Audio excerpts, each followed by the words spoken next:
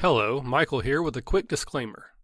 The episode that you are about to listen to was originally recorded as a live event, meaning that it was recorded and streamed over our Twitch channel, which is twitch.tv/therpgacademy, or broadcast as a live event or recorded as a live event for our YouTube page, which is youtube.com/therpgacademy.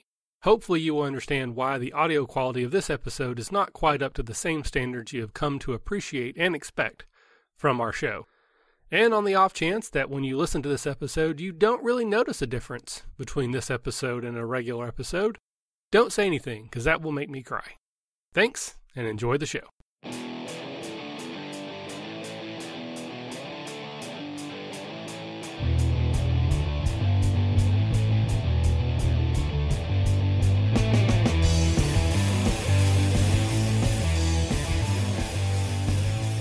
We should be live now. So hello and welcome to Detention Live from the RPG Academy. I am Michael, and tonight I have two special co-hosts with me from the Redemption Podcast. To my stage left, Chris. Chris, say hello to everyone. Hello, everyone. How's everybody doing this evening? So far, it's just us, so I'll answer. Things are good. Where can people find you on the internet? Redemption Pod's a good way to get a hold of me. Or my other Twitter handle is Burlew_Chris. Fantastic. And then to my below would be Mike from the Redemption Podcast. Hello, how are you? Hey, Michael, I'm good. How are you? I'm doing very well, sir. And where can people find you on the interwebs? On Twitter. That's where I'm most active. You can also look me up on Facebook, but I won't give you my full name. You'll have to figure that out. Ooh, secretive. Is there it's like a spy reason for that? No, I just don't use Facebook that much. Oh, yeah. Fair. When I filled out the page for the RPG Academy, it asked for a bunch of information, some of which I think is ridiculous. So some of my information is, not accurate. Like I live in Seriously, Ohio, and go F yourself county or something. I don't know. Just it seemed like some very intrusive questions for a fan page. I'm like, why do you need all this? They wanted a credit card number. I was like, yeah, that's not happening. I will say you can also find Chris and I at our Redemption page in Facebook. Obviously, we keep that updated as much as we can. And as he mentioned, Redemption Pod is our Twitter handle. And again, we're very active there as well. All right, and of course, the website, redemptionpodcast.com. Kindle a proud member of the RPG Academy. Ah, there it is. So as for myself, if anyone doesn't already know, I can be found at the RPG Academy on the Twitters, on the Facebook, on the Google Pluses, and the Instagrams. Oh, New York Tater says hi, but he can't stay. He's working on response for Hurricane Irma. Yeah, you got more important things to do. Don't worry about us. Go do that. Yeah, go do that. We'll be here later if you're free to watch the archives. Wow. That's important work. Yeah. It is important work. Puts a lot of things in perspective. My little really problems, does. Nothing, yeah. So tonight is going to be a little bit different. It is detention, but it's a special version of detention, which means it's not actually detention.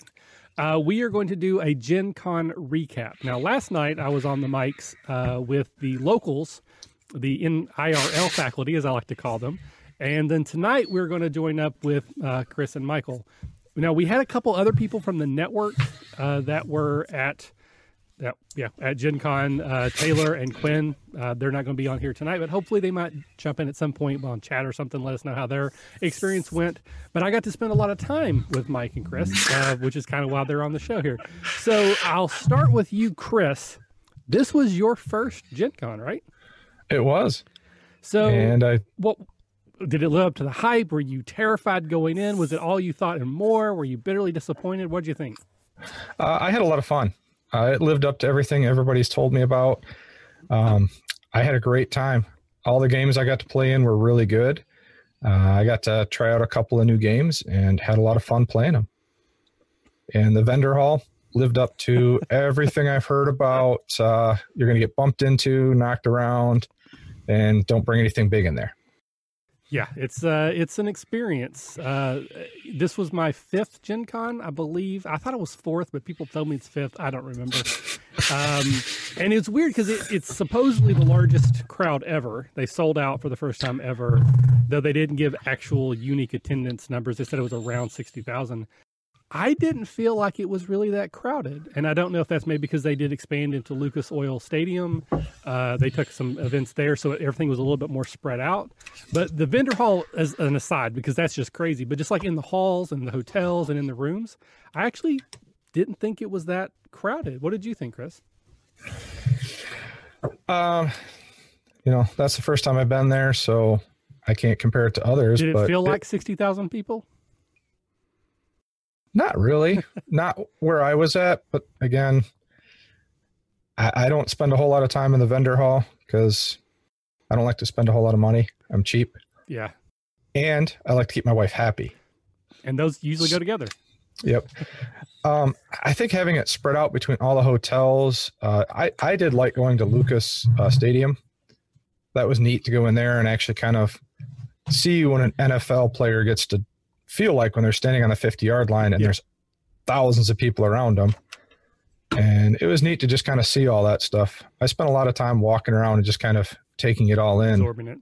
Yeah. All right. So before I get to Mike, though, what I've heard from a lot of people, and myself included, the first time I went, it could be very overwhelming from the process of picking your games, doing your wish list, the housing situation. Did you have any hiccups or anything in particular about that was notable?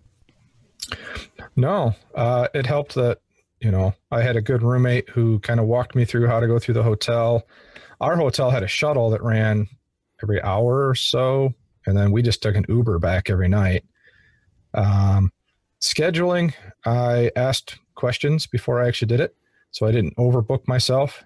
The only hiccup I had with scheduling is I didn't realize there's the Marriott and then there's the JW Marriott. Yes, common newbie mistake, myself included. So I went to the wrong hotel looking for my game to run on Saturday and finally asked a staff member, where's this room? And he kind of smiled and goes, okay, you're going to go down that hallway. You're going to go out the building, across that way, and you're going to go over to the other building. And then you'll find it. Yeah. So did you make it on time, though? Yep. Nice. I always try to be a half hour early when I'm running a game. So I had some time to spare. Nice. Good GM tip there, boys and girls. Always be early.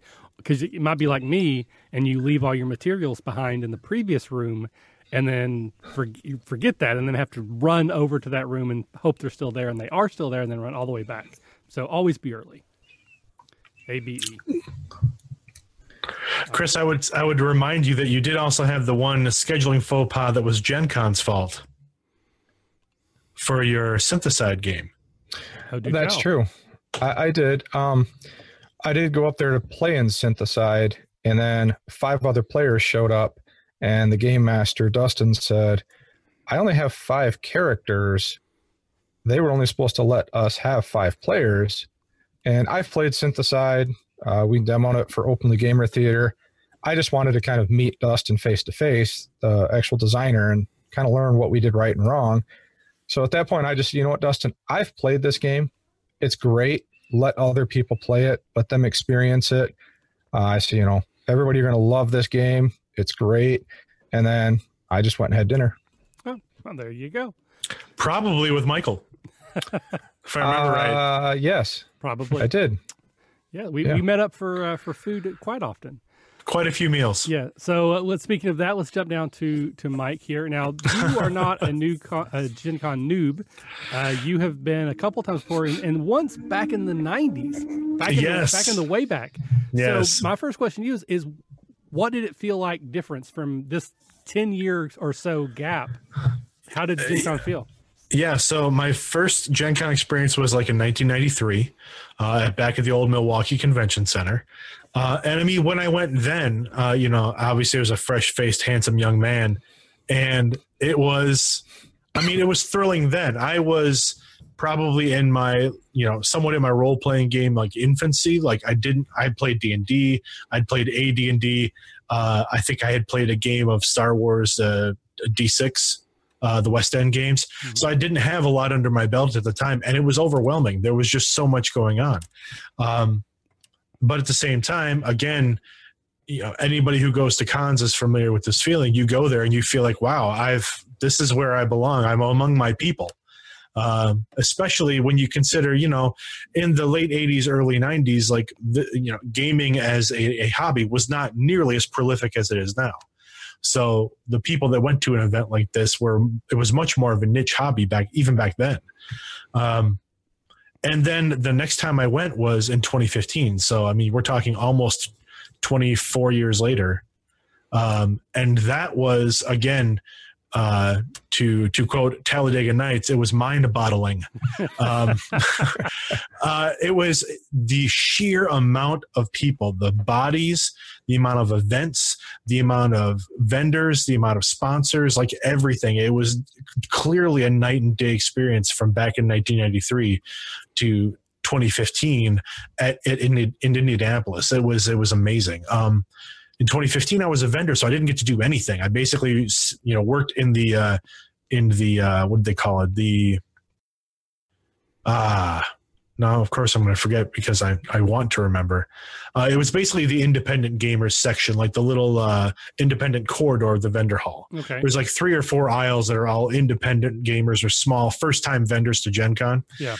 So that's where my group was then. And I got to walk the vendor floor, I think, twice, maybe 3 times over the course of the weekend. And the rest of the time we worked the whole show. So it was, 12-hour days for 4 days in a row. We ate and we went back to the hotel to sleep and got up the next day. Was it this time Entrepreneur Alley? It was. Thank you. Yep. Entrepreneur's Alley. So it was a completely different experience this time. I got to actually take my time.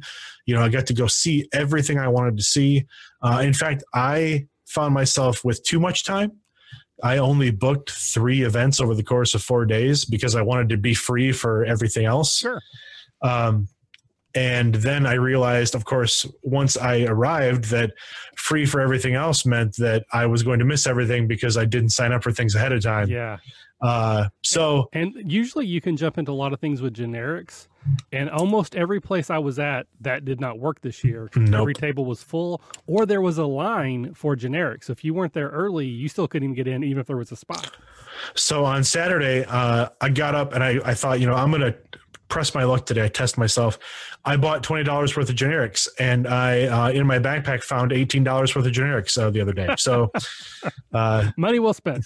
Yeah, so I got a bunch of $2 souvenirs. If anybody would like some generic tickets from this year, please feel free to hit me up on Twitter. I'll be happy to bring one to you at a Catacon. Nice. So for anyone who's just now jumping in, we do have some new people joining us, it looks like, on chat. This is Detention Live from the RPG Academy. Normally, this is an RPG talk show, this is kind of what this is tonight, but it's a special edition.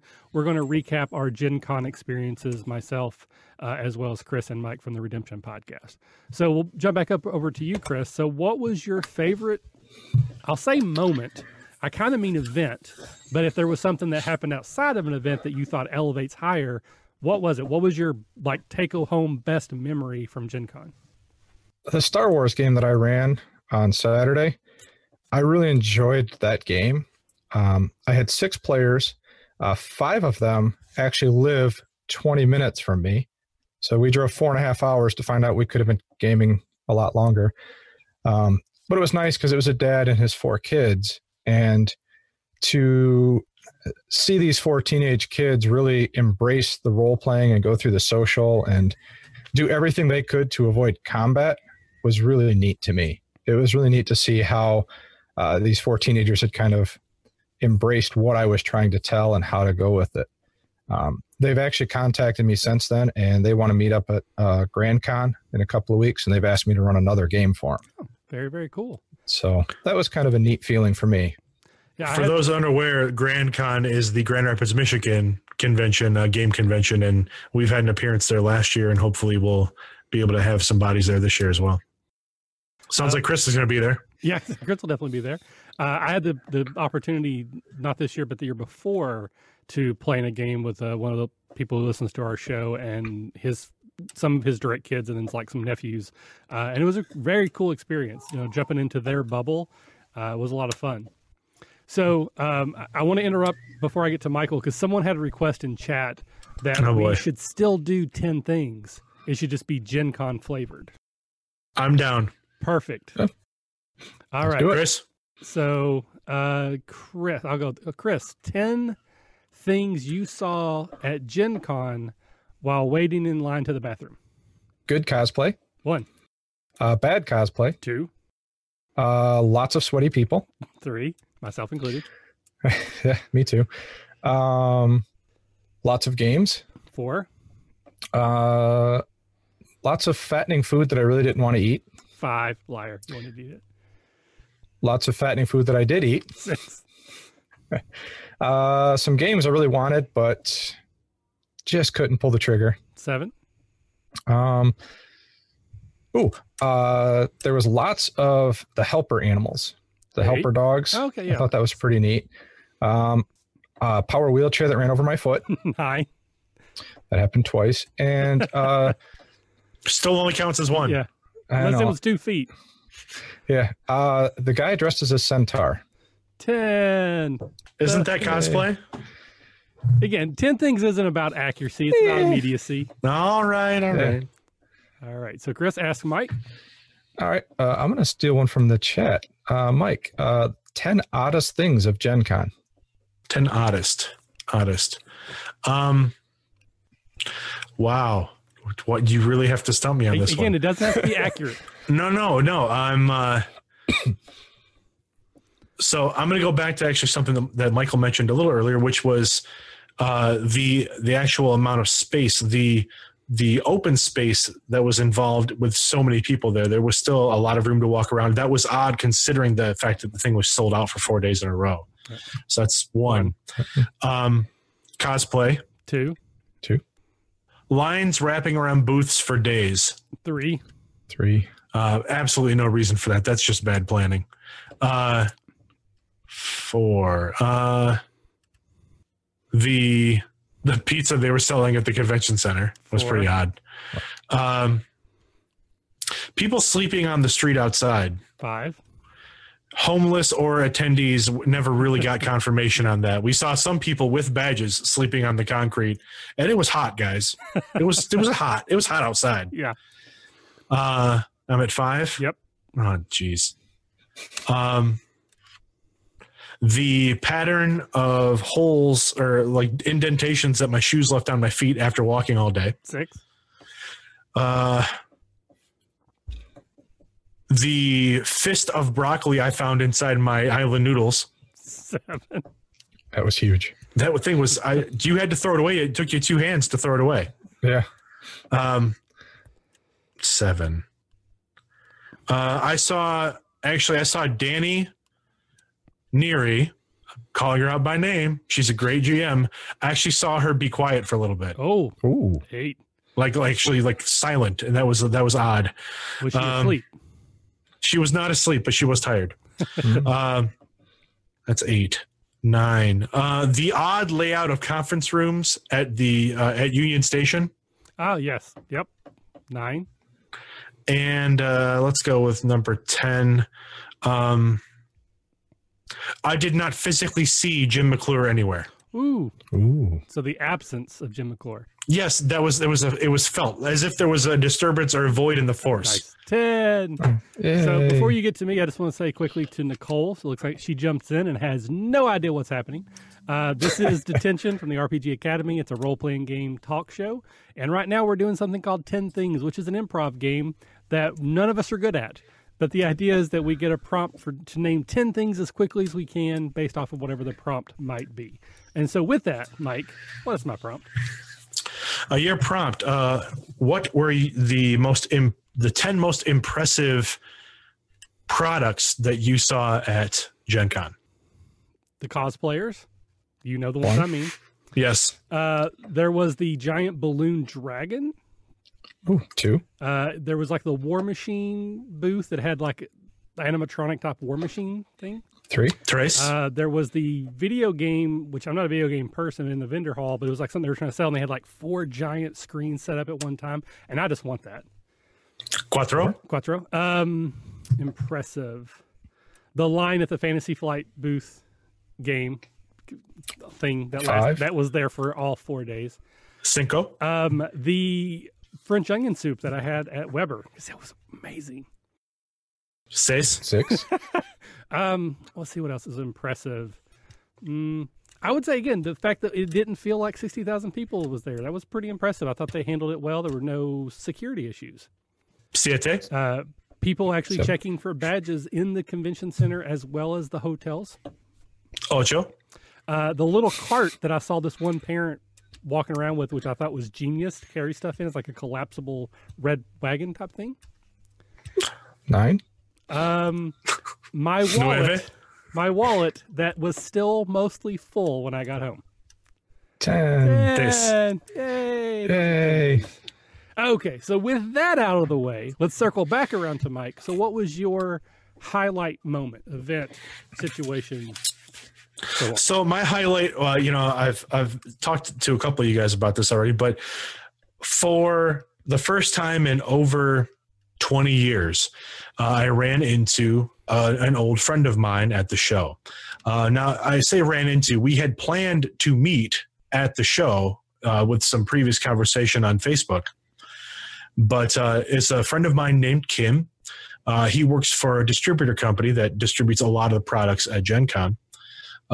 And we actually ran into each other at the Dragonfire booth. And when I say ran into, literally, I walked up next to him and did not recognize him until he turned and looked at me and said, Mike? And I looked at him and I was like, Kim? And then, I made that face from the 70s meme of the guy that's so confused. I was like, and then we a big hug and we talked for a while. Kim was my first DM. He ran my first Dungeons and Dragons game out of the Red Box for me. We played AD&D together through high school. We ran together, we ran after school. We did a lot of activities together. He worked in the theater for our drama department. So he did a lot of the lights and tech stuff, and I was on stage a lot of the time. So we spent a lot of time together. And then literally, like, he graduated, I graduated, and it was just like poof, like we just went our separate ways. So I got to spend a good chunk of this convention just spending time with my old friend again and kind of hanging out with him.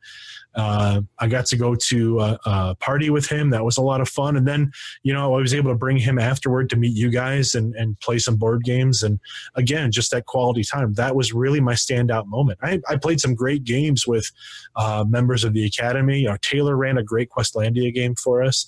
I got to play in one of Danny's games, and Danny is an amazing GM. She's so much fun and so lively and vivid in her gaming and her descriptions. But really, meeting my buddy there was at seeing my friend Kim for the first time in like 25 years. That was like a standout moment. GenCon, bringing people together. Really.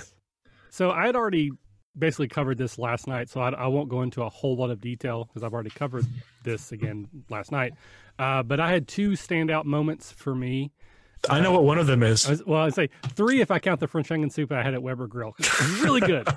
But the best game that I had, the best event, hands down, not even close, was the game I got to play with Danny. I played a Numenera game. She was a fantastic GM. We had a fantastic table. There wasn't a dud in the bunch, which happens sometimes at conventions. You get some people that just don't jive with everyone else, and they can be kind of an emotional sink to the game. None of that. Everybody was on point. Everybody had a blast. She ran an excellent game. I got to be funny and make people laugh, which is all I really live for these days. So it was absolutely a fantastic game. But my favorite moment was the one Mike alluded to, because you were there. You're my witness that I'm not making this up. I was there. We were in the dealer hall, and a person I did not know, I don't know if they heard my voice, because that's how I usually get recognized at Gen Con, or they just happened to see me, came over, said hi, said that he and his kid were in our panel on how to run D&D games. He thought it was fantastic and was excited to basically go home and start playing D&D with their kid. Again, nothing was going to top that. I mean, I could have found $1,000 on the ground and still I would have been happier because of that comment. That guy, he could not thank you enough. He was so thrilled that he and his son got to be, experience your panel. Yeah, it was awesome. I mean, again, I don't want to, just clap myself on the back until my shoulder falls off. But, again, I don't make enough money doing this anywhere near to make this a career, but that is why we do that. Like, that is why the podcast exists. That's why when I get frustrated with failing or not being where I think we should be or not doing the thing I think we should do, and I'm like, why are we even doing this? That's why. That random comment will keep me going for a couple of years probably, that I made a positive change in someone's life. And, I'm a father. I have 2 young boys, and I'm starting to play games with them. And to know that I had an influence on this man playing games with his kid, I mean, that's just, again, it was amazing. So I'm glad it happened. I'm glad Mike was there to see it. So I'm not just making stuff up and people don't believe me. It really happened. It was fantastic. So someone had asked earlier, just sort of in general, they had not gone to a convention before. I guess they were a little confused. So the very basics of any convention like this is basically it's an organized place to play role-playing games, board games, card games, and then it has sort of branched out because GenCon is so large that you also have a high contingency of like cosplayers who come in costume from all the different types of media. You have entertainment events like burlesque dancing shows, D&D comedy shows. For example, this year, like one of the highlight events was They Might Be Giants came and played like a private show for GenCon and a GenCon attendees that you could simply go to with a ticket. You bought a ticket through GenCon. I think it was like $10, and it was apparently that show was amazing. I missed that also. But everybody I know that went to see it said that show was just amazing. They were fantastic. Then you also have like basically a vendor hall where all the top vendors and anybody who's trying to get into that group show up and they demo their games. They sell you copies of their games. They let you see what's coming out new, all that kind of good stuff. Essentially, GenCon or whatever the organizer is organizes everything. You buy a badge, which usually costs, depending on the size of the con, how much it costs. And then sometimes there's per event costs, like Mike was mentioning that the They Might Be Giants concert was like an additional $10 or whatever. And there's, it's kind of like a lottery in some ways. There's so many events. Each event has so many seats. You get kind of assigned a place in line when the day comes for registering, and you hopefully get into what you want. If you don't, you can always pick up generic tickets and just show up and hope that there's an empty seat that you can get in. Or you can wander around and just meet up with people. I have people now that are GenCon friends. Like I only see them at GenCon or sometimes other conventions, but they're basically convention friends, and just hang out with them and play games with them. That includes you guys now that, we don't get to hang out every day, but we'll want to see each other at GenCon or Origins or at Catacon. So I want to play games with you guys because I don't get to do that otherwise, not counting the podcast. And then Jared asked about what we bought. So I'll start with you, Mike. So did you buy anything? Was there anything that you purchased to bring home? So yes, I bought a few things. Just a few. I managed to hold down. You got a bunch of things. You bought a couple things. I bought a couple things, and I got some freebies. And I'll mention both. Legally, I did not take anything from a table. I didn't swipe anything. I didn't use my charms on people. Well, maybe. Yeah. So I bought USAopoly's Harry Potter Hogwarts Battle. It's a deck building game, and it's fairly simple to learn. It's set up in like basically 7 decks in the box, and each deck from deck 1 to deck 3 teaches you a facet of the game, adds a little bit of complexity, and once you get to deck 3, the real game starts, and you start actually getting some challenge into the game.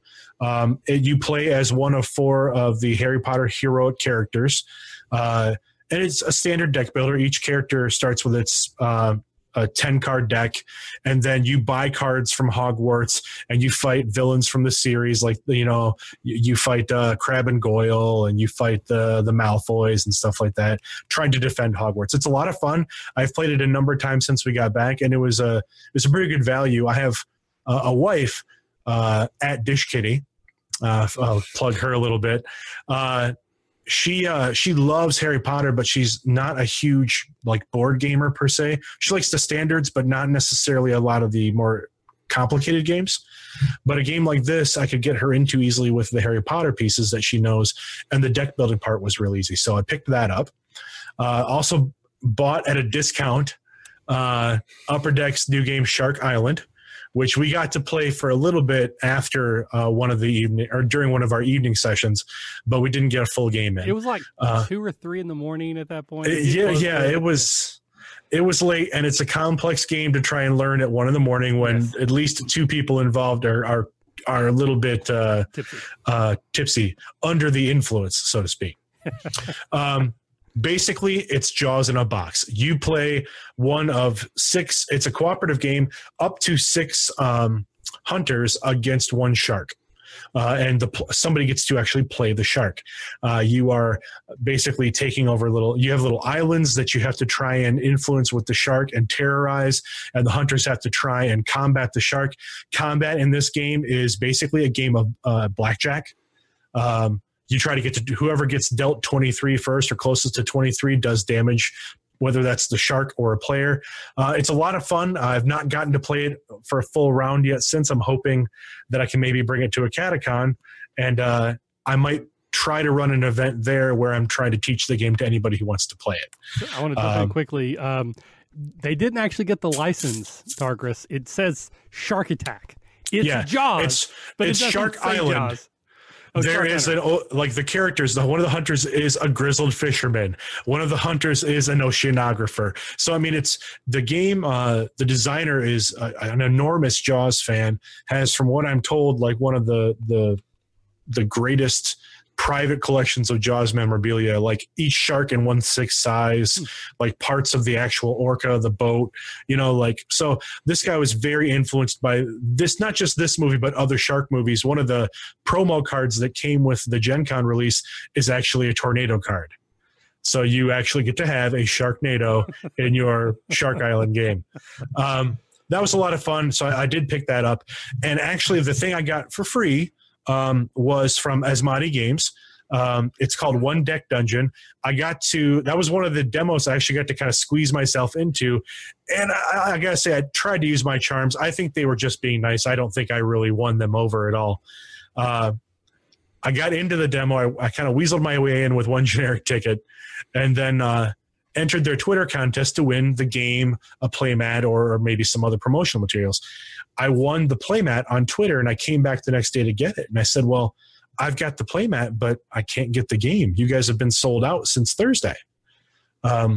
They said, well, you can buy it online. I said, yeah, but you're sending me home with a playmat for a game I can't play. I don't have it. So I hemmed and hawed with them a little bit. And again, the wonderful people at Asmati Games took pity on me and provided me with one of their demo decks at the end of the day on Sunday when they were shutting down for the con.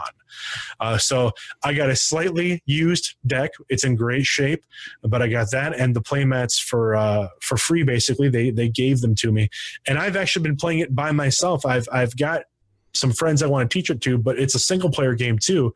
So I have it set up actually in front of my game table behind me.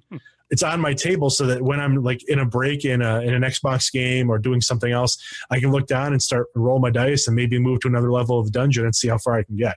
Nice. Those were my GenCon purchases. So Targus jumped back in. It was the delay on Twitch. He was talking about the Harry Potter license for the deck builder game was the license that was a good get, I guess. Oh, yes, very much so. And they actually sold an expansion for that game, their first expansion. They sold at the con as well. They, again, sold out, I believe, on the first day. And the expansion includes an extra hero and, again, some additional monsters and scenarios to fight.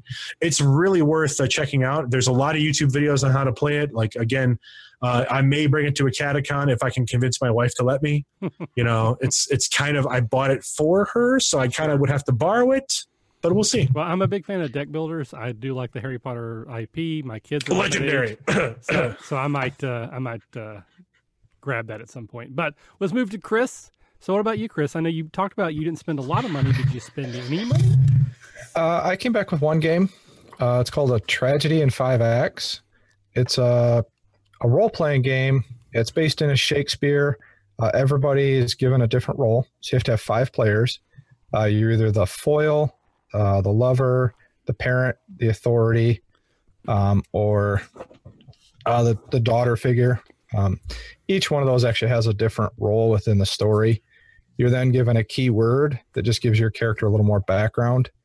And the idea is each person takes a turn as the, quote, director of an act. Each act has 3 scenes. Each player has to be in at least one of the scenes. And then as a group, you create a little story. The way you create the story is the director starts off each scene by explaining what they think the scene should be. everybody goes around the table explaining a different idea and how the next scene should go. At the end of it, everybody votes on who had the best scene, and then you act out that scene. And each actual act has a different kind of theme to it. It's like the first act is kind of the introduction. The final act is pretty much all the tragedy. I really liked it because it's a very good cooperative game. And it's one that I can actually get my wife to play because there's no dice to roll or rules to know. She can just act out whatever character she's acting at. So I had a lot of fun playing it, and I picked it up and brought it back. So is that like basically Fiasco, but Shakespeare themed? Yeah, pretty much. Okay. It's similar. The only dice that you roll, though, are actually for points. And then whoever has the most points at the end of the game actually gets to name the play. So that's the only really kind of competitive part in it. But that's the only thing I came back with. What about you? I know you came back with a few. Just a couple. This was my cheapest Gen Con yet. I was very excited about that. There was a bit of a plan to not spend a lot of money, and I did very well. So the only 2 games that I purchased was the Buffy version of Legendary. Again, anyone who listens to the show more than twice knows that I love Legendary, and I pretty much insta-buy everything that they come out with. I also love Buffy, so this was like a no-brainer. I also bought a bunch of sleeves because see what I learned, and I'm completely rehashing last night, that usually I buy these games and then I can't touch them because I cannot play my games until they're sleeved. So I bought sleeves this time. So I went back to the room, sleeved the cards, and then we actually got to play Buffy Legendary in the hotel that night because they were sleeved. I also bought Dragonfire, which is the D&D version of Crossfire, which I got to play at last year's faculty retreat. Kendall ran us through that. That was a Shadowrun game, but it's basically a deck builder. I don't like Shadowrun at all, but I loved that game. So when I heard they was making a D&D version, that was like a no-brainer. And essentially, you take on a role. So there's all these character cards. They're like little sort of tents. And there's different races and classes that would fit the traditional D&D theme. You have a deck of starting cards because it's a deck builder. If you're the martial character, you have more martial cards. You may have one wizard card, one druid card, or whatever. And then the game goes, and the game reveals encounters that you have to face, and it could be an orc, a goblin, an ogre. It depends on how far into the game you are, but it starts pretty basic. And then the encounters are targeted to certain character classes. So if you're the martial character, certain ones will target you, and then the next one just goes to whoever's to your left. So basically, whoever gets the first card kind of dictates where they all go. And then you have to work together to defeat those encounters. So an encounter may say you have to hit it with 4 martial attacks, 1 wizard attack, and then 2 anything attacks. And most of your cards can only work on the creature in front of you. Some cards are what are called assist cards, and you can use them on someone else's turn. So that's where the cooperative nature comes in. You have to try to figure out how you can get that creature down to 0, because if it's not dead at the end of the round, it does damage to you, and you don't have a whole lot of health. So if it lasts more than 1 or 2 rounds, you're kind of in trouble. Every time you defeat the creature, you get a gold reward, and that's what you use to buy the new cards that go into your deck to make your deck more powerful. There's magic items, there's additional spells, there's additional attacks. Certain classes have certain features, like if you're the martial character and you lay out a card that has the swords on it, which is the martial attack, and you get 3 total swords, you get to draw a new card. So if most of your attacks are martial, you could lay 3 cards, draw a card, lay 3 cards, draw a card, and you can start to get these really powerful combos that let you do more and more damage.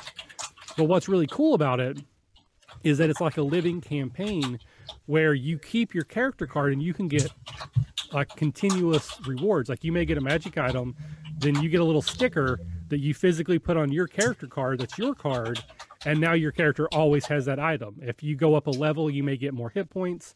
You may start with different cards. So your character you keep as you play the game continuously, and so that you can take on higher challenges. Like if you start the game today, having never played, and you try to play one of the more advanced scenarios, you will not win. It's just not possible. So I like the aspect that you can get more powerful as you go. Obviously, it's D&D themed. It's a deck builder. It was pretty much a no-brainer. Sadly, I haven't gotten to play it yet because it really needs 4 people. But we have a game day scheduled for not this coming Saturday, but next, and that's top of the list for what we're going to play when people come out. So Buffy Legendary, Crossfire, and card sleeves was my 3 purchases. Nice. The Dragonfire sounds fun. Yeah. You didn't play the Crossfire with us, did you? I have played it, Okay. not with you guys there. I was doing something else. So it's the same exact game, except it's D&D instead of Shadowrun. Oh, cool. Now, there was another Buffy deck building game there, too, that we saw as we were walking the vendor hall that looked pretty interesting. Again, kind of a similar premise where you have they had the character cards, and it was set up so you could basically play as the characters through all 7 seasons. Yeah, that wasn't actually a deck builder. I think that was basically just a board game. Was it just a board game? Yeah, I thought it was. I think it it had deck. some cards, but I don't remember it being a deck builder. It could be wrong.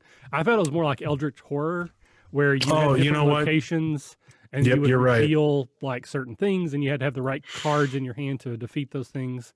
Maybe there's a little bit of elements of both. But yeah, I might pick that up at some point. I'm not a huge Eldritch Horror fan, and that's what it felt like to me. So I might not get that one, but we'll see. So Panda Death asked about, do I commit to the sticker to the card or only the sleeve? I don't understand what you're asking there. I don't know if there's a missing word or if I'm just dumb. So essentially I get the upper deck sleeves and I sleeve all of them. I do color coordinate them. So every game has a different color. And then like Dragonfire, there's 3 different types of cards. So each type of card has a different color just because I'm Michael. All right. So let's talk food. So I've already mentioned French onion soup multiple times. So Mike, what was your best food experience at GenCon? Well, I'll tell you, it's actually kind of a tie. It's a tie between, as much as I complained about the giant fist of broccoli and those island noodles, for food truck fare, those island noodles were really good. I thought maybe it might have been because I was very hungry, but they were quite tasty. And then actually, I think Nada, the Mexican place that we went to for lunch, I really enjoyed the food we had there. The queso was delicious. The guacamole was fantastic. Your tacos looked great. Like everything looked like it was really well made and tasted good. And everything I ate tasted great. Nice. Weber Grill was good. Like I had the brisket and the brisket was tasty, but I've had good brisket. And it was just a kind of a more unique experience with the custom sodas. And again, just everything felt like it was a little more handmade, a little more attention was paid to it at Nada. Gotcha. All right. So to cut Chris off, so Panda explained what they were asking. So the character sheets that you have are not sleeved. They're like a cardboard. It almost looks like a DM screen. It's like one long side, 2 short sides. So yeah, so those would get stickers actually on them. But those are designed to be used once and basically continuously. So I haven't actually put a sticker on yet. There might be a bit of pain when that actually happens. And I'll be very particular to make sure it's on there straight and not like crooked. But yes, I'll actually put stickers on them. Okay, so Chris, favorite food moment? The Nadas was really good. I will agree with Mike on that one. There's also a couple barbecue food trucks that were there that I really enjoyed. I really enjoy pulled pork, and both of them had phenomenal pulled pork. And what I really liked about it too is it wasn't here's a spoonful of pulled pork. It was overflowing off the bun, the way barbecue is supposed to be served. There's also the cheesecake from, I think, Weber. I think that's where we had that. Oh, that was really good. Yeah, I stole a little of the other Chris's cheesecake when he wasn't looking. Of course, he kept offering it to me, and I kept saying no. And then when he walked away, I was like, I gotta try it. So I stole it. So that was really good. Besides the French onion soup, though, what was your favorite? So that's the thing. And again, I don't want to disparage anyone too much, but my Weber Grill experience was mixed. French onion soup was the best French onion soup I've ever had. The shrimp cocktail, solid. Cheesecake, amazing. The actual steak was a tremendous disappointment. Like I was very sad that my steak was not any better than that. But probably, despite all that, probably my best food moment was when I had hot box pizza at 2:00 in the morning. That's probably because I had pizza at 2:00 in the morning. That there might be some other factors that were involved in that. But that was pretty good pizza. It was really good pizza. I was super hungry, so I give props to Hotbox. Definitely will be on top of the list next year. So anyone who comes to GenCon, we always get in the Embassy Hotel. And again, we covered this last night. We have an inn with a VIP. They let us use their room, and by we I mean me and the local people. So we're always at the Embassy. The Embassy has a nice lobby area. It was under construction this year, but next year I'm sure it'll be completely full again. There's lots of tables. They have a little bar area where you can get drinks and, like bar food. So we end up most evenings there just playing games in the lobby. So, if you're coming to GenCon, you want to hang out with us, that's probably the place to find us. So yeah, we ordered hot box pizza one night. It's like 1:00 in the morning, but it was darn good. I was very happy with it. Yes. The only downside with the Embassy Suites is Uber can't seem to find it. Oh man, that was a challenge every night. So we had to order the Uber and then walk 2 blocks down the street so they could find us. Otherwise, they were calling us and we're like waving at them from the middle of the street. If you've never been to the Embassy Suites in Indianapolis, it's as if someone said, "Hey, we've got a sweet hotel. Let's build a mall around it." But it is nice that there's a Panera Bread literally in the basement, and Weber Grill is right next to that. So if you do want some good French onion soup or a French onion bread bowl, right there, you're sold. Whereas myself and Chris stayed at the Candlewood Suites out in the medical district, which, again, free shuttle to the convention hall, great place to stay if you can get in there. I mean, the room was huge, plenty of space, great amenities. Downside is the closest food place is the Speedway that's about a block over. That's really the closest place to eat. Yeah. And it's a Speedway. And it's a Speedway. Yeah. So you can get those tornadoes. There you go. But don't get the nacho cheese. Bad things happen with gas station nacho cheese. But yes, to the people in chat, that French onion soup was the bomb. The best I've ever had. It was amazing. All right. So, but it can't all be roses. So, Michael, what was, and again, we'll change the names to protect the innocent. So I won't say your worst experience, but what did you learn? Like lessons learned. If assuming you come back next year, is there anything you would do differently to try to improve your experience overall? Yep. So the number one thing for me is I would book more events. I came into GenCon having been to a convention. Long story short, the last convention I was at before GenCon was a Catacon last year, and I booked myself solid. Which, hey, I had a great time, but I had no time to do anything else but the stuff I booked. And I'm not the type of person that tries to blow those things off. I know people plan, people spend time building adventures, but, putting resources into it. So if I book an event, I'm going to play the event. Having come from that, I thought, well, GenCon's huge. There'll be plenty of stuff to do. I'm going to know a bunch of people there. I'm sure I can find some pickup games and other things. I didn't book enough, and I ended up walking around lonely a lot, which sounds sad and pathetic, and it kind of was. I basically listened to sad playlists on my headphones when I could get reception, and We need sad Hulk music. Yeah, lonely down the road. Yeah. Dun, dun, dun, dun. Dun, dun, dun, dun, dun. So there's a balance that you need to strike that I've very found. much so. This year was actually probably my best year for balance. I had stuff to do. I had breaks where I could grab food. I had my evenings free to hang out with you guys. So I think this was probably my best year for that balance. My first year, I overbooked terribly at GenCon, much like you did at Catacon. The difference being the Catacon is in one building. GenCon is spread over the entire, like 3 city blocks. So I was miserable trying to get from one thing to the other, not knowing how far apart things were. And yeah, so there's a balance to be struck. But what I have found, at least for me personally, I don't do well with pickup games. I do well with off-book scheduled games. So like you just thought, someone on Twitter, or whatever, like, hey, let's play this game. Let's do it Saturday at 2:00. Okay, great. I won't schedule anything around that. Rather than like literally being there going, hey, does anybody want to play a game right now? Because that doesn't always line up very well. Yeah. I tried to hook something up with Brad, but that didn't work, unfortunately. And, I made a call out to people on Twitter. And again, GenCon being what it is, again, everybody's kind of doing their thing. And, there's not a whole lot of, at least I found, impromptu things going on. So that was my big lesson. The other takeaway I would have is, out of my 3 games, 2 of my tables were dead tables. Oh. And for those who don't know what a dead table is, I would simply say a dead table is players who are not really into the game. They're distracted by their phones. They are not really inhabiting their characters. They're not really embracing the role play thing.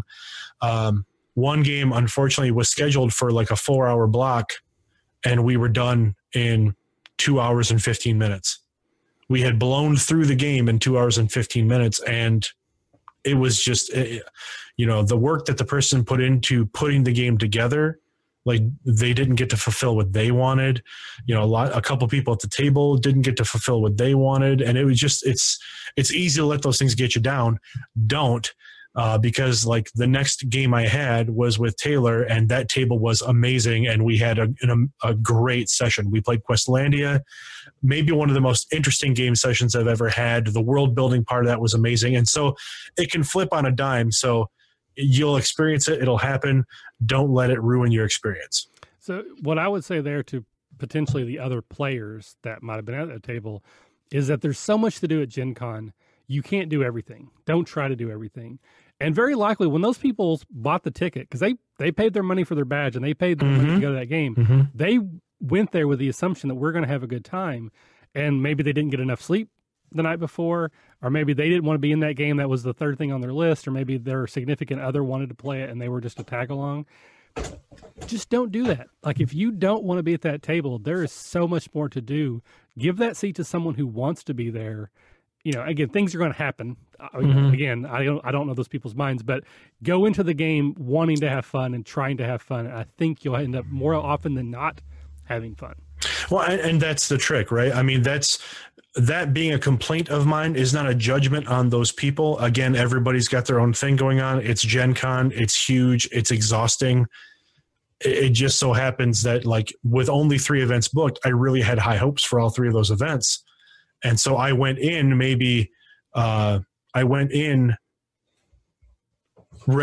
hoping to succeed, and then finding out that wasn't going to be the case for those 2 of those 3 games. Yeah. But overall, very positive experience. Those are just the 2 things for me. Gotcha. All right, Chris, same sort of question. So lessons learned, things you want to do differently next year to improve your experience overall. Really communicate with people I know beforehand so we can actually set up time to do stuff. There were a lot of people that I got to see only for a few minutes that I wanted to actually go see longer. So coordinating that better would have been a whole lot more entertaining for me. Excuse me. Not getting lost in the hotels. I kept going to the wrong places. JW, different than Marriott. Yep. I didn't really have any dead tables. I got lucky. I had a lot of really good players. One little, frustration for me was almost every game I played in, I would go to the table and the game master would have to go up and actually kick the previous game off because they were going over in time. So I was kind of getting a little annoyed with that. And I wanted to say, come on, plan a little better. I mean, when I run a game, I keep my phone on the table and I've got a timer that counts down. So I know exactly how much time I have left. That way I don't run into that kind of situation. So otherwise, the biggest negative for me was leaving. I hate leaving. It puts me in a funk for the next few days. I'm grouchy. So. Nice. And what about you? He was quiet and emotional on the ride home. It was sad. Oh, well, yeah. So I didn't have any issues with tables running over, but almost every game I played, it felt like they had changed the table numbers. So they would have the little map on the outside of the room, and it was basically 1, 2, 3, 4, 5, 6, 7, 8, 9. It wasn't hard, and I would go in based off of that chart and take a seat, and then where's my game master? Where's the other players? What's going on? Oh, I'm sorry, your game was moved to table 8. Okay, thanks for telling me, I guess, So then I have to pack all my crap up again and move over, 12 feet. So that was, because I didn't at no point did I see, oh, I know why they did this. It always seems like very arbitrary. I'm sure they had a reason, but it didn't make any sense to me. It was just a little bit of frustration. So one of the things that I try to do when I go to Gen Con is I try to play games I've never played before. And this year, that didn't work out great. I played in one game. I didn't really care for the system. It just didn't connect with me. I played another game. The game was actually okay, but the DM had a really low voice. And again, I'm completely rehashing last night, but I have a hard time hearing. Again, I have a hearing aid, basically deaf in my left ear without it. And even with it, it's still not 100%. And I had a very hard time hearing this DM. And I was leaning in super close and I still couldn't hear. So that just it would have been probably a fun game otherwise. It was still okay, but it wasn't great because of that. I had 2 good games. Danny's game was excellent, by far my favorite game. I had another really good game with Sean, Heavy Metal GM. He ran a 13th Age game, which was a lot of fun. Had a great table. Almost. That's a story for another time. 75% of that table, aces, let me say.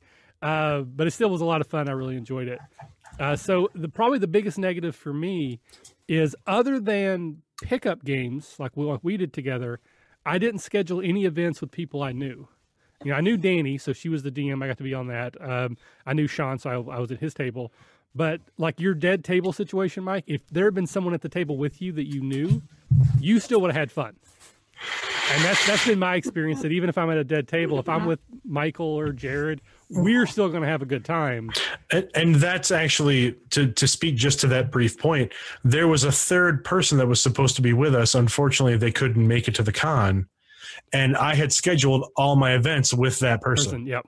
So I would have had a partner at the tables that we could have played off of. We could have brought the energy level of the table up in general. You know, there's things we could have done to try and mitigate some of that dead table. But unfortunately, that particular situation didn't work out in our favor. And so all my events ended up being sans one person. Yeah, that is disappointing. So for me, I'm probably going to do very similar next year. I am going to run an event next year. I ran some panels this year, but no events. I think I want to run one. Otherwise, I thought my schedule was very well balanced. I like the number of events I had compared to the free time. I definitely want to do some more hangout stuff with you guys and try to find Quinn if he's there next year. Right? I think he was there. The elusive Quinn. I know he made it. But I want to schedule my games to have at least one other person in them that I already know. Just because I think that will make them more enjoyable overall. But again, it was GenCon. It was a great time. So happy that it went. Now I'm looking forward to a Catacon. So, you know, that's... Who isn't? Exactly. The people who aren't going. That's who. But those are the only ones. But it's a really good time. So, yeah, we're probably a couple days away from releasing the event schedule submission form, which means we're probably 2 or 3 weeks away from having the event schedule up, which is a big step for us getting everything ready. So... All right, so I will kind of throw it out to chat once again. We're actually up. This might be the most people that's ever watched us. I don't know what that says about our normal show. But if there are any other questions, it doesn't necessarily have to be Gen Con related, though that does make sense. It could be anything podcast related, RPG related, or whatever. Just want to say hi. We'll give you a couple minutes to throw any questions into chat that you have before we'll sign off. So while we're waiting for chat to catch up, I'll go back to you, Chris. Any final thoughts about Gen Con, Catacon, Grand Con, anything you want to share? I just really love going to conventions. It's nice to be in a big area surrounded by a bunch of fellow geeks, and it's a nice, comfortable place to be. I really enjoyed the panels that we ran. That was a big treat for me to actually be on those. It was nice to see people smiling and shaking their head and kind of giving me some acknowledgement that I'm not completely insane with how I run. When you say something and they acknowledge it or they give you a little laugh, that's amazing. It's such a great feeling. Yeah, and I was surprised when I made the little comment about I come to a game with 10 things prepared. I'm happy if my players make it through one. And the whole room erupted in laughter. I was like, well, I didn't mean it to be quite that big of a joke, but you know, it was really a nice experience to have that. I'm looking forward to doing it again at a Catacon. Grand Con's kind of a different situation this year, so I'm not sure how they're going to do panels there. I'm going to go this year and see. They've moved locations. So instead of being in a hotel, they're actually at the DeVos Hall, which is downtown. And I don't know if it has separate rooms to do panels. So I chose not to do them there. Otherwise, I try to convince as many people as I can to go to conventions. A, because I want more people there. And B, I want more people I know to be there so I can tap into having good games, because I really don't want a dead table. Absolutely. So Panda Death asked pros and cons of pros and cons of big versus small conventions. The use of con there threw me for a loop. So Michael, so I'll ask you, because you've been to Gen Con before, you've been to Gen Con this year, you've been to a Catacon. What are your thoughts on big cons versus small cons?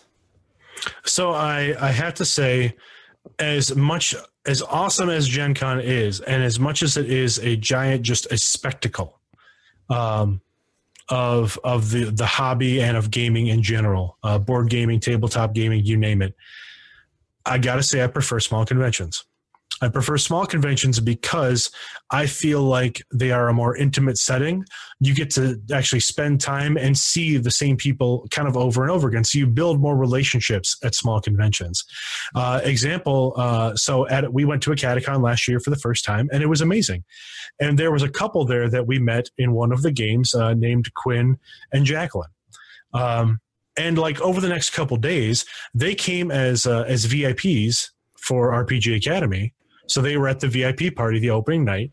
And then I saw them in a couple of my games over the course of the next 2 days. And we built, an acquaintanceship, a friendship, if you'd call it. And I saw them at GenCon this year. I hadn't seen them since a Catacon last year. And I literally saw them for 2 seconds. They stopped by a table I was at. They said hi, and they were gone. It was like poof, they vanished. They were phantoms. And I tried to kind of reach out to them again. But again, it's a busy convention. Everybody's already got things going. At that smaller show or at the smaller conventions, I'll constantly be seeing these people, and we'll just be trading anecdotes about little games we just played or people we met. And it's just a friendlier and a more inviting setting overall, I think. Yeah. You might not get the type of wide, vast array of games that you would get at GenCon because, again, if there is a game, somebody's running an event for it. Yes. If there's something you want to play, it's out there. And small cons can be a little more limiting in that fashion. But, again, you've got so much more flexibility with a small convention. There's a lot more impromptu things that can pop up or small things that can pop up. You'll have some of your more memorable sessions at a table at 11 o'clock at night where you guys just all sat down and decided to play a board game because you had some dead time. And you might know 3 of the 7 people at the table. And by the end of that session, you guys are trading Facebook information and Twitter information. And then suddenly you find yourself with a much larger base of people that enjoys the same thing you do. That's harder to do at GenCon than it is at a small show. For me, I kind of equate it to GenCon or a large con. It's kind of like going on vacation. I get to go to someplace and I get to do things I probably will not be able to do any other time. There are spectacle events. There are events like They Might Be Giants type of thing. I'm not going to be able to do that any other time. But a local con is almost like having a gaming weekend with my friends. These are people I already know, I already like. I'm going to get to play with games with those people because I already like them. I get to play games I know we're going to enjoy. And there's some comfort in that. And there's some, intimacy where you're going to see those same people over and over again. And I enjoy that a lot more. Now, the downside, food. A big con like Gen Con, you have almost limitless food options, dozens of food trucks, lots of restaurants from, a mom and pop sandwich shop all the way up to 5-star gourmet restaurants. Any sort of appetite bars, if that's your thing. There's a lot of things to do outside the convention. Like if you want to go to a museum or go to a ball game, like Indianapolis has all that. At Catacon, less options for that. And, if you have like maybe your GM doesn't show up at Gen Con, you can find something to do for 3 or 4 hours until your next game. GM doesn't show up at a Catacon, might be a little harder to get into something. Maybe. I honestly feel like it was easier at a Catacon to jump into something than it would have been at Gen Con. Maybe because you just look around and you can see everyone else who's not doing anything. well, but I mean, again, because it's smaller, it's a little more intimate. Like you've got the game library at a Catacon, and so you can just go pick up a game, take it to a table, and be like, "Hey, anybody want to play this?" And there's a good chance you're going to get a couple people who, I'll sit down for a little bit. I've got some time before my next event. Whereas, when you go into the open gaming hall at Gen Con, I mean, it's literally just it's a sea of people sitting at tables. And there's plenty of tables that might want to run events for you, but this as a ticketed event. This is a non-ticketed demo. And it's so much more confusing to just kind of walk in. I just want to sit down and play something for 2 hours. I'm not even really that picky about what. You're right. And cost is that, again, I'm very proud of the fact that at a Catacon, we don't charge anything other than your badge. Once you're in, you're in. Everything else is free. Some things are limited seating, of course, but you don't pay extra for anything that you want to do. The game library is free. Even U2K Cthulhu, which at Gen Con, those are like $20 to $24 events you have to pay for. They're free at a Catacon. Well, and again, like we talk about a Catacon because of our experience, but I mean, a lot of other smaller conventions are set up similarly where it's it's a one-time, it's an entry fee, and then everything else you do is part of that entry fee. You know, like we do a very good job. A Catacon does a very good job of kind of wrapping that bundle up and making it so much easier for the attendee to just be able to go in and play the things they want to play. You know, maybe have some spare cash for the snack bar out in the lobby. But you know, for the most part, you can go in, play what you want to play, sign up for what you want to do, get a game from the game library. You've got the, you know, you've got the lottery, the raffle, I should say. You know, you could win some really cool stuff. I didn't last year, but that's okay. You know, hopefully this year, maybe my luck will turn. Right. So what about you, Chris? Anything you would add into that for pros, cons, big cons versus little cons? For me, the biggest pro for a smaller convention, it's much more relaxed for me. I'm not in a rush to get from place to place. Usually it's, oh, I've got to go 4 tables that way. Yeah.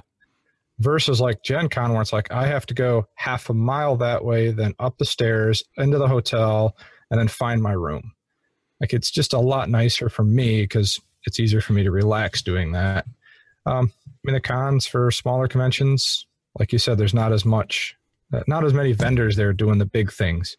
So Fantasy Flight Games is not going to show up at a Catacon to demo their new Legends of the Five Ring card game and have a 3-hour line to get in to buy it.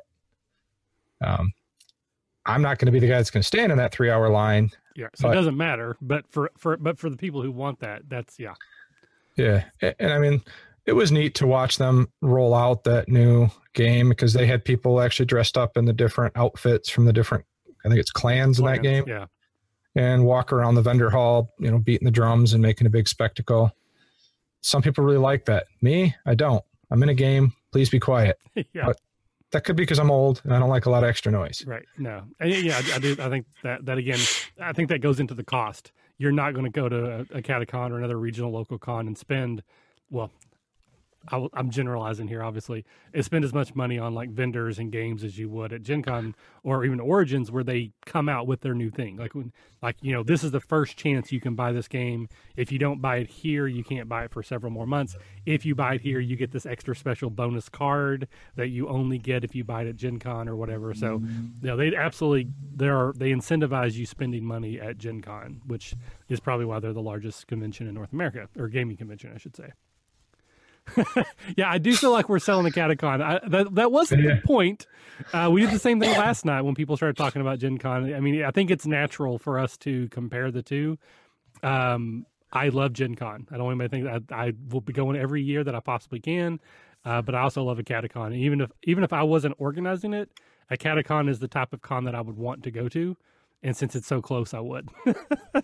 Yeah, I would say another kind of for me when I weigh what conventions I'm going to go to, like going to Gen Con, the cost alone and the time off of work, I had to give up 2 other conventions. I'd kind of rather go to 2 more conventions than one. Maybe I'm greedy and I just want to go to more. Sure. But that's a big thing for me when it comes to what conventions I'm going to go to. And I mean, this year it was the 50th anniversary. I mean, that was a big deal too. You know, next year, Gen Con, I might not be so quick to go. I might try and go to Origins, or I might try and go to a couple more local cons. There's a Game Hole Con over in Wisconsin. I might try and check that out. You know, there's, you know, you around the U.S. anyway, it's hard to throw a rock and not hit a con at any time of the year. I know, I've looked. Yeah. And actually, Origins, I really liked Origins this year. I had a lot of fun last year. It's like a mid-sized con. I think they had like 25,000 people, so half the size of Gen Con. Was great. It's a little bit smaller, so you're going to see some of the same people over and over again. So yeah, I'm definitely a fan of Origins. That's another con, which I'm very fortunate where I live.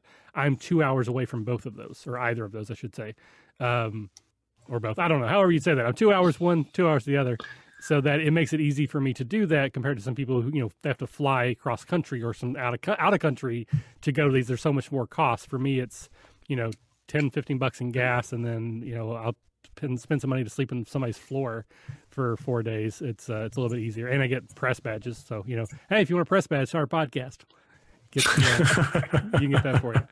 All right, so we had a question here. It's a little bit outside the box. It's kind of a big question, but I'm interested to see how you guys would cover it. I'll start with you, Chris. If you're going to design your own RPG, what are some tips you would have for developing the mechanics of that RPG? Do not let the mechanics get in way of the story. That's the biggest thing I say when people ask me that question. The mechanics should be there to add to the story, not take away. Don't make the mechanics what drives the story. Make them so that they actually aid the story. Also, keep them simple. I don't like real complicated mechanics. I like a little more simple stuff because A, it's quicker to pick it up and go. B, it's easier to learn. And C, it's easier to teach. So those are my main categories for it. How about you, Mike? Well, I'm not one that does a lot of GMing or DMing. I probably should at some point, but I really enjoy playing. But as a player, I think I would stick to what Chris said. I mean, really keep it simple. Unless you are somebody, and I mean, typically you know what type of gamer you are. If you're somebody that likes crunchy and likes complicated and likes complex systems, then skew toward those games. If you are somebody that likes simplicity, skew toward those types of games. A mechanic that's in place that provides no actual storytelling benefit is just there to be crunchy. You know, I'll use the game I'm most familiar with right now. So FFG's Star Wars system, right?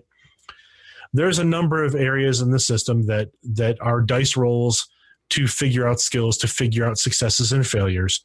But even a simplistic system like that can be boiled down even further when you decide that certain things matter and certain things don't. In the process of telling the story and in the process of figuring out what happens. At the end of the day, you're all around a table trying to share an experience, whether that's sharing in a great story or sharing in an insane tactical battle scene where you have to make sure you have enough ammunition and you have to make sure that you're facing the right direction. You know, all of those things are valid in this form of entertainment. So it's just figuring out what you like and gravitate towards systems that give you that thing. For me, and again, to agree with Chris, I like simplicity because it lets me have more say in the story that we're telling. And I don't have to worry about, oh, well, I've got to roll this dice 3 times and then I have to subtract this person's armor. And then I have to be able to say, I hit this guy. Does it benefit the story? Does it not benefit the story? So mechanically, like I lean toward non-crunchy. If you are somebody that leans toward crunchy, then you're going to want to look at your mechanics and say, does this mechanic that I'm designing fit in the purpose and flow, or does it impede the flow of the game? Does it impede the flow of the story? Does it get in the way? Mechanics for mechanics' sake aren't fun for anybody. Well, yeah. Some people. Okay, you're right. If you're having fun, you're doing it right. So for me, if a mechanic is just there to be a mechanic, it gets in my way. So one other thing I would throw in there, sure, this is just a pet peeve of mine. If you're actually designing mechanics, anytime you want to write the rule or the word rule, cross it off and write the word guideline. Because if you get it in people's mind that this is a guideline, they're not going to be so stuck on this is how it has to be. That will prevent arguments at the table, and it will just keep the story flowing and keep the game flowing. That's a pet peeve of mine. I hate the word rule. So my number one advice would be to come to a catacon and go to Jim McClure's panel, The Art of Mechanics, where he talks about designing RPGs and playtesting mechanics. If you can't make it to a catacon, he does the same panel at GenCon, and I think he does it at Origins. My personal advice is keep it simple. The mechanics should add to the game. I don't want them to be net neutral, like where they're just the arbiter. I want them to be fun. And for me personally, I want there to be a general system mechanic that the game runs on, like D20, you roll 20 and get high numbers. But then I want each individual class or type of character to break that rule in some way, to make them different than all the others. So maybe your fighter gets to roll 2 D20s, take the better one. Maybe your rogue gets to roll a D6 and subtract that from the armor class. The bard can give out D6s, kind of like bardic inspiration in D&D. I want each class to have one little thing that's unique about it with the mechanics this is the fun thing. Like, oh, I get to do this because I made a choice at my character creation. You know, I'm not good at mechanics. I'm not good at math, so I can't balance those out. But that's something I look for is, oh, my character is cool because I do this and no one else does it. Doesn't make me better. It just makes it different. And I really enjoy that. Like a system like Dungeon World, where your characters you create are basically unique in that world or that system, and they have abilities that are unique to them, and no other character can do those things. But don't roll 2d6 because I hate that. So I'm gonna run. Again, if someone's having fun rolling 2d6s, then they're doing it right. I now have d12s that are d6s, so I'm all for it. But yeah, I'm absolutely the wrong person to ask because I ignore most of the rules anyway. So find someone who likes them or follows them better. So Crunch would be a good one for that. But thank you very much for the question. So one more time around the horn. We'll wait just a couple minutes to see if anyone else has questions. Again, it can be anything. It doesn't necessarily have to be GenCon related.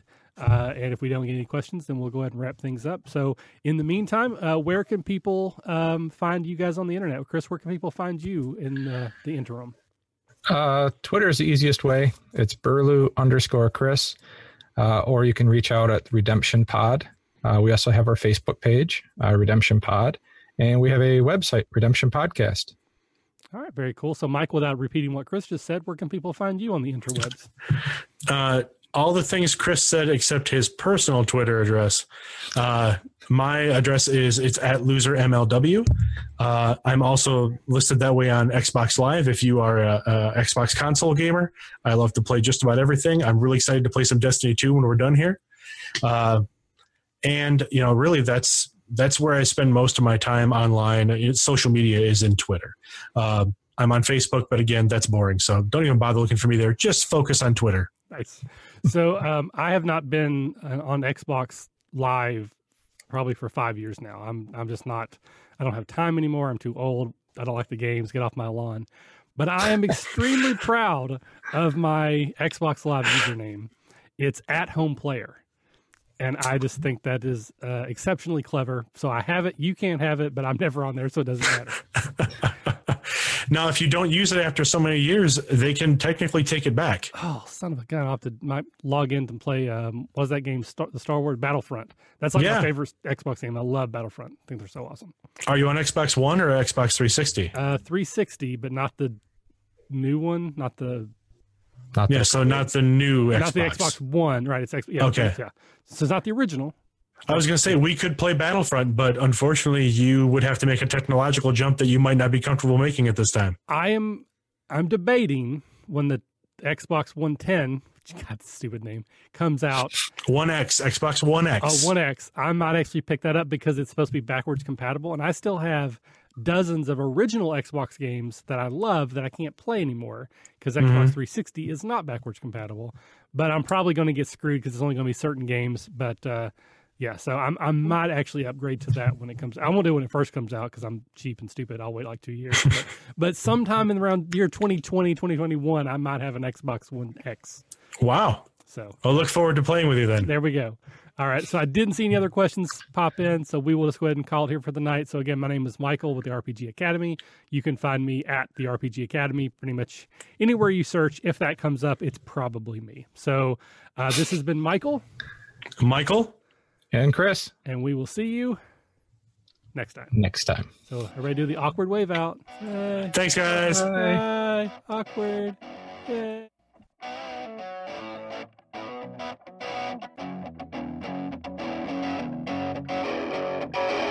Thanks for listening to the RPG Academy podcast, the flagship program of the RPG Academy Network.